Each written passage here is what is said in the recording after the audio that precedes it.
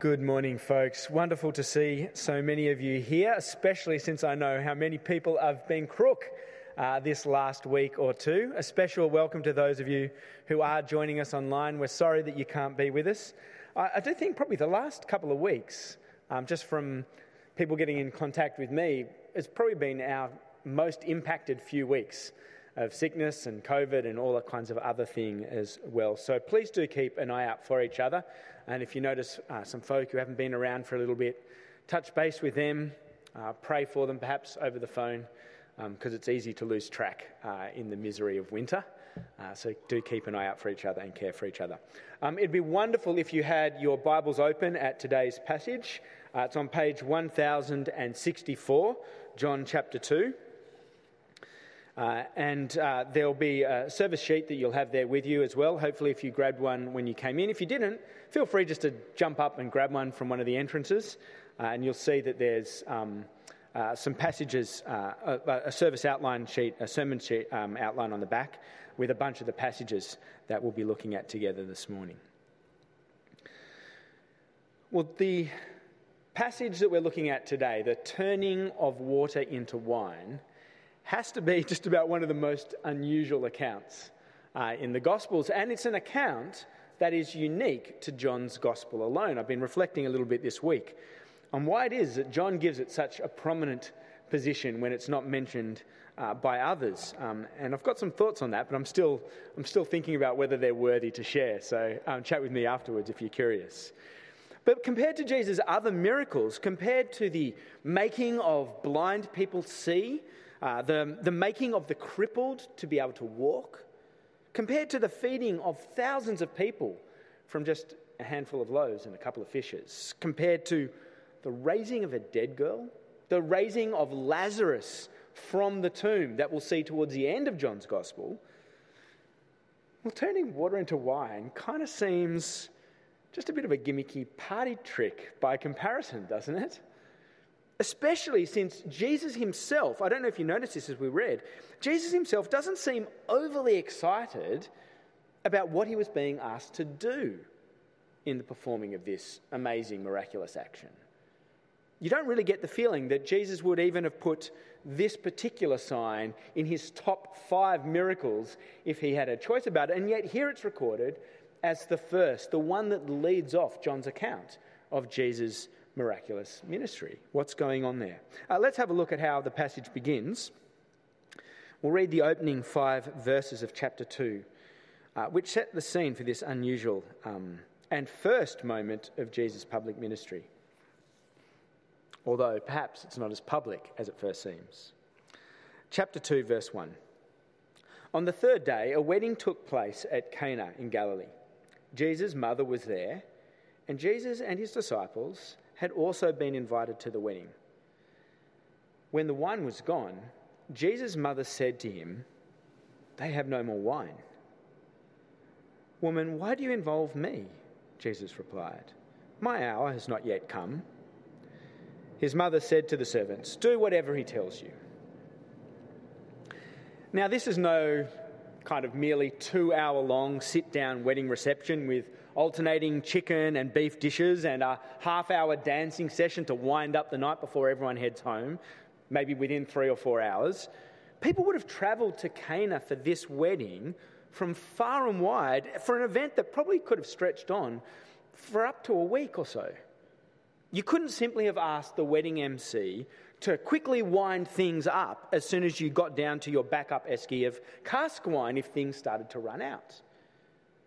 It was the bridegroom's responsibility at these weddings, typically, to ensure that hospitality was properly taken care of for everyone who was in attendance, to make sure that all those who had travelled to the wedding were looked after for its full duration.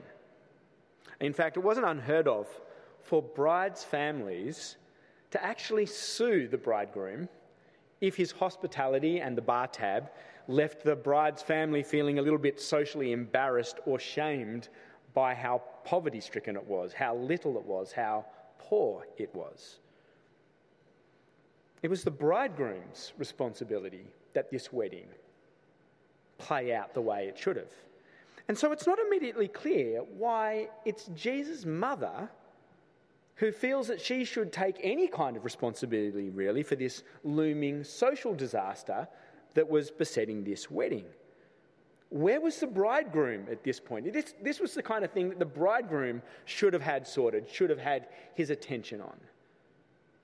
Down in verse 12, at the end of the little section, the end of the event, we get the indication that Jesus' entire family was also there at this wedding, that Jesus' mother seems to have likely been widowed at this point because Joseph isn't mentioned amongst Jesus and his family members who were at the wedding. Perhaps this was the wedding of an intimate and immediate family member towards whom Jesus' mother felt some particular special responsibility. We don't really know. But what we do notice is that Jesus doesn't seem to share the same anxiety about how this wedding is playing out as his mother does. Did you notice that? Jesus says to her, "Woman, why do you involve me?" Now, to hear Jesus addressing his mother as woman, no matter how gently it might be spoken, has an awkwardness, kind of an abruptness to it, doesn't it? That can't help but sound, at best, a little bit condescending in its tone. But I don't think that there's anything dismissive here at all, or aloof in Jesus' address to his mother. In fact, there are several occasions throughout John's Gospel. I don't have time to work through them today, but I have put the references there on your service sheets, in which Jesus addresses a female in precisely this way. But whenever he uses that phrase, he is never speaking out of annoyance or condescending aloofness. In each case, actually, Jesus is inviting the particular woman to press pause on her own anxieties for a moment and redirect their attention to hear fully and deeply what it is that he is about to say. It's usually actually the start of an act of compassion in which Jesus discloses something deeper and truer about himself.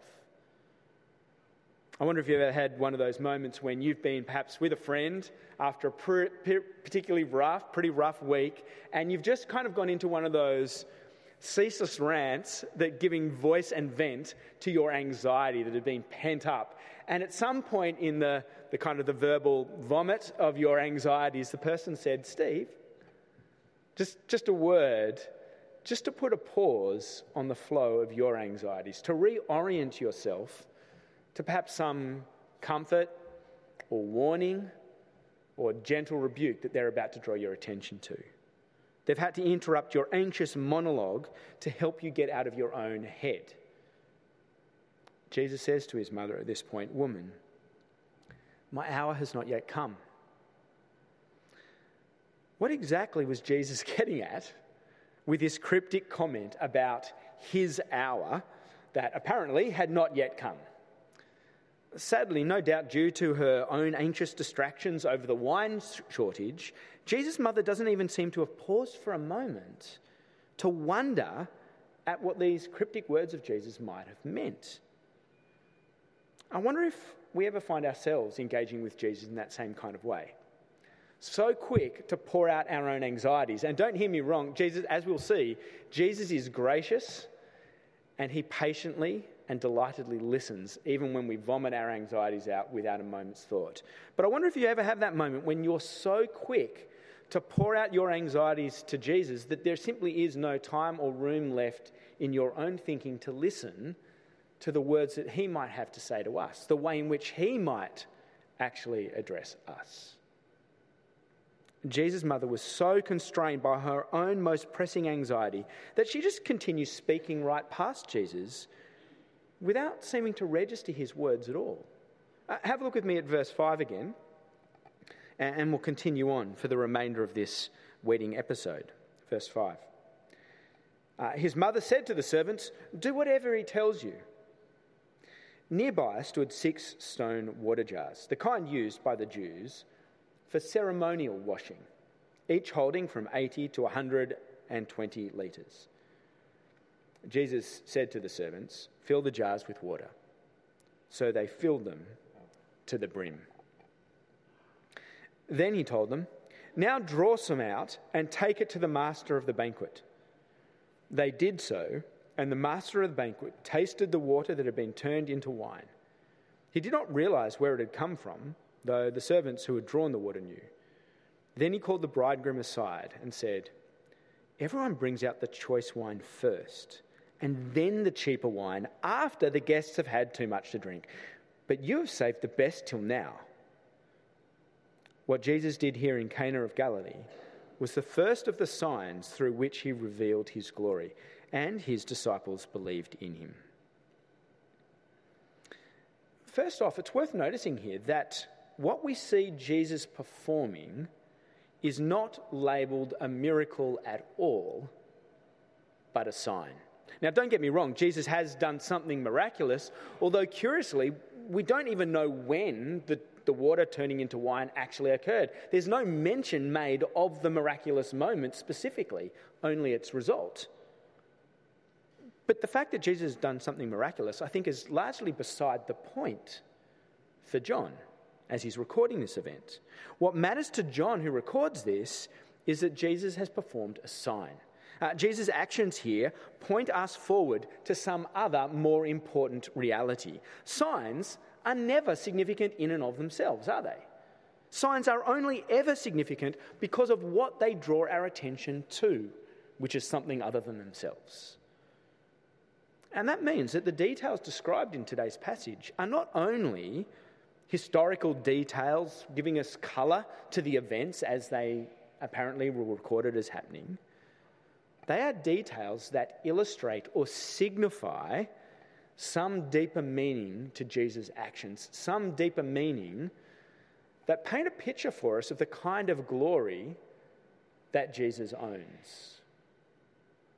Now, on a surface level, it might appear as if Jesus has simply caved and consented to doing exactly what his mother had asked of him. After all, there was no wine. Now there is wine. Problem solved. But there's actually more going on in how Jesus responds to the situation than that, isn't there? I mean, Jesus isn't simply solving a liquor supply problem here, is he? Presumably, there would have been a ton of empty wine jars already stacked neatly behind the bar. They'd run out of wine. There must have been a stack of empty wine jars. Why not just miraculously refill those wine jars rather than reusing some random water jars left over from a previous ceremonial washing ritual that might have happened days and days ago, maybe even weeks ago? Why this odd decision of Jesus to first fill ceremonial washing jars full to the brim and only then to go on and provide the much needed wine? Kind of seems like a needlessly complicated and multi-step process, doesn't it? And then there's the question of the wine's quality that our attention is being drawn to. After observing that the guests have already drunk too much wine, the bemused banquet master quizzes the negligent bridegroom about why on earth he waited so long before bringing out the best wine, the choice wine, to be used in the wedding banquet. Now, of course, the poor clueless bridegroom wouldn't have had the faintest idea where this premium wine had come from. And so what we end up with at the end of the story is pretty much everyone involved in these events, apart from maybe the servants, being completely flustered and kind of confused as to what has gone on and how they ended up here. What exactly is this strangely covert, secret thing that Jesus has done? This rather convoluted miracle, what is it actually supposed to signify? What's it supposed to be a sign of? In the very next chapter of John's Gospel, chapter 3, I think we perhaps get a bit of a clue. In chapter 3, we won't get a chance to read it all today, but I'm referring here to verses 25 through to 30. In chapter 3, we find this event recorded in which a group of disciples are arguing with each other over whether it is Jesus or John the Baptist who has the greatest authority to purify, to spiritually wash clean God's people. They are literally arguing over who has got the greatest authority to perform a ceremonial washing, Jesus or John the Baptist. And John the Baptist settles the debate by identifying himself just as the best man, but Jesus as being the bridegroom, Notice exactly the same pattern. A debate or a focus given to ceremonial washing, followed up by one about being a bridegroom. These are John the Baptist's words to settle the argument about why Jesus is better suited to ceremonially wash or clean God's people in verse 29 of chapter 3. There, John the Baptist says, the friend, he's speaking about himself there, the friend who attends the bridegroom waits and listens for him and is full of joy when he hears the bridegroom's voice. That joy is mine, and it's now complete. He, that is Jesus, must become greater. I must become less. In identifying Jesus as the bridegroom, John wasn't simply picking a random illustration out of nowhere. No doubt John had in mind passages from the Old Testament, such as the one that we had read earlier today from Isaiah 62. Have a look at these verses. In Isaiah 62, a little selection of some of the paragraphs from that chapter, we read this. The Lord, speaking about the God there, the Lord will take delight in you. As a young man marries a young woman, so will your builder marry you. As a bridegroom rejoices over his bride, so will your God rejoice over you. Never again will foreigners drink the new wine for which you have toiled, and those who gather the grapes will drink it in the courts of my sanctuary. Speaking there about the temple. The temple is going to effectively become like a wedding venue between God and his people, in which wonderful wine will be poured out for all to enjoy. The Old Testament prophet Isaiah was looking forward to a day in which God himself would visit his people and play the role of a better bridegroom, hosting a wedding banquet in the temple in which the very courtyards of the temple sanctuary itself would be the venue. A banquet at which God would pour out the choicest new wine in celebration of, in delight over, his precious and beloved bride, his people. You know, I don't think it's any accident that in the second half of chapter 2, we find Jesus visiting that very wedding venue in which Isaiah had imagined God's wedding feast with his people would take place. Have a look with me at the second half of chapter 2, verse 13. See what happens there. Immediately following on from the time in Cana, we continue to read, when it was almost time for the Jewish Passover, Jesus went up to Jerusalem. In the temple courts, he found people selling cattle, sheep, and doves, and others sitting at tables exchanging money. So he made a whip out of cords and drove all from the temple courts, both sheep and cattle. He scattered the coins of the money changers and overturned their tables. To those who sold doves, he said, "Get these out of here. Stop turning my Father's house into a market." His disciples remembered that it was written, "Zeal for your house will consume you." Here, Jesus the bridegroom arrives at his Father's house at the wedding reception venue that Isaiah had spoken of, only to find his courts, the courts of the temple, the courts of the sanctuary, not overflowing with wine, but as defiled and decrepit as a livestock market. Certainly not a fitting venue for a wedding between God and his precious bride, his people. And so, taking a whip of cords, Jesus sets about cleansing the courtyards of all that was defiling them. The bridegroom, Jesus, has arrived at the wedding venue, ready to delight in his precious bride, but finds neither his people nor the temple even remotely prepared to receive him. That's exactly what was said, wasn't it, in John chapter 1, when the Word became flesh. And yet even those who were his own did not receive him or recognize him. And I think this is what has been on Jesus' mind back in verse 3 at the start of today's passage, when Jesus had told his mother, "Woman, my hour has not yet come."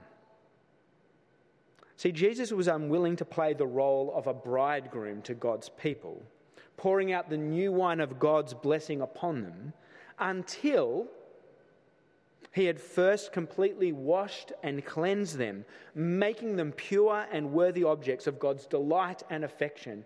And I think that's why Jesus chooses the the ceremonial washing jars to fill them to the brim with water first, before going on to provide the wine. Actually, it's not until the night of Jesus' own arrest, the very night before his own death and resurrection, that Jesus acknowledges that his hour has finally come. Have a look at these verses from John chapter 13. We don't have time to read the whole passage today, but it's one that's well worth going back and having a look at later on. At the start of the chapter we read, it was just before the Passover festival. Jesus knew that the hour had come for him to leave his world. And the passage goes on to describe how Jesus was about to love his disciples by giving his life. And then John goes on to describe how Jesus poured water into a basin and began to wash his disciples' feet. "No," said Peter, "you shall never wash my feet." Jesus answered, "Unless I wash you, you have no part with me." And you might remember that Peter goes on to say, "Well, wash all of me then." And Jesus says, "You only need your feet washed. I've already washed you. You disciples have been made clean." Jesus recognizes that his hour has finally come at that moment to first wash and cleanse and purify those who he loves from all their guilt, all their sin, all their shame, all that makes them unworthy of God's delighting in them. And he does it, he washes them, he cleanses us so that he might also lavish his fullest delight and affection upon them with the same kind of intensity that a bridegroom might delight over his bride at a wedding feast that's overflowing with the choicest, the best of wines. See, friends, this first sign, John chapter 2, is effectively a summary of the whole gospel that follows. It's a little story that encapsulates the flow of what John is saying is the good news. The bridegroom has come. He washes and cleanses so that he might also delight and rejoice over the one who will become his bride. And when Jesus' mother asked him to play the bridegroom's role at the wedding of Cana and find out where he could get some extra wine, she wasn't asking too much of him. She was asking too little of him. She comes to Jesus anxiously asking him to fix a catering blunder, a social faux pas, a hospitality mishap. And it's striking, though, isn't it, that Jesus deals graciously with her controlling anxieties. He doesn't just brush them aside dismissively. He doesn't belittle her because of them. And there is perhaps a comforting lesson here that even with our narrowly focused anxieties that we routinely pepper Jesus with, he does not despise us for speaking of those anxieties before him. I often find myself so focused upon the anxieties that are gripping me at any one moment, at any one time, often even anxieties that aren't mine to worry about, just as it wasn't Mary's anxiety to worry about this particular wedding, and find myself pouring those anxieties out before Jesus in a way that I noticed later on I paid very little heed to what Jesus himself might have to say to me in those moments of anxiety or fear. Yet Jesus has set his heart and mind upon achieving for us something far more glorious, far more breathtaking than we typically ever come asking of him. He doesn't despise us for the anxieties we speak to him, but friends, we neglect the wonders of what he has to offer when that's all we do, when we won't stop speaking to listen to what he has to say to us. For far from waiting in the wings, content just to play an understudy to our own failed plans and projects, Jesus has set his heart upon making himself our bridegroom. Jesus has set his heart upon being the one in whose intimate delight we will find ourselves complete and loved. Complete and loved because he has first washed us to make us worthy of that delight that God intends to shower us with. Friends, whatever anxieties you might come and pepper Jesus with this week, can I encourage you to also pause and remember what Jesus himself has set his heart to do for us and show his love towards us. Let's pray.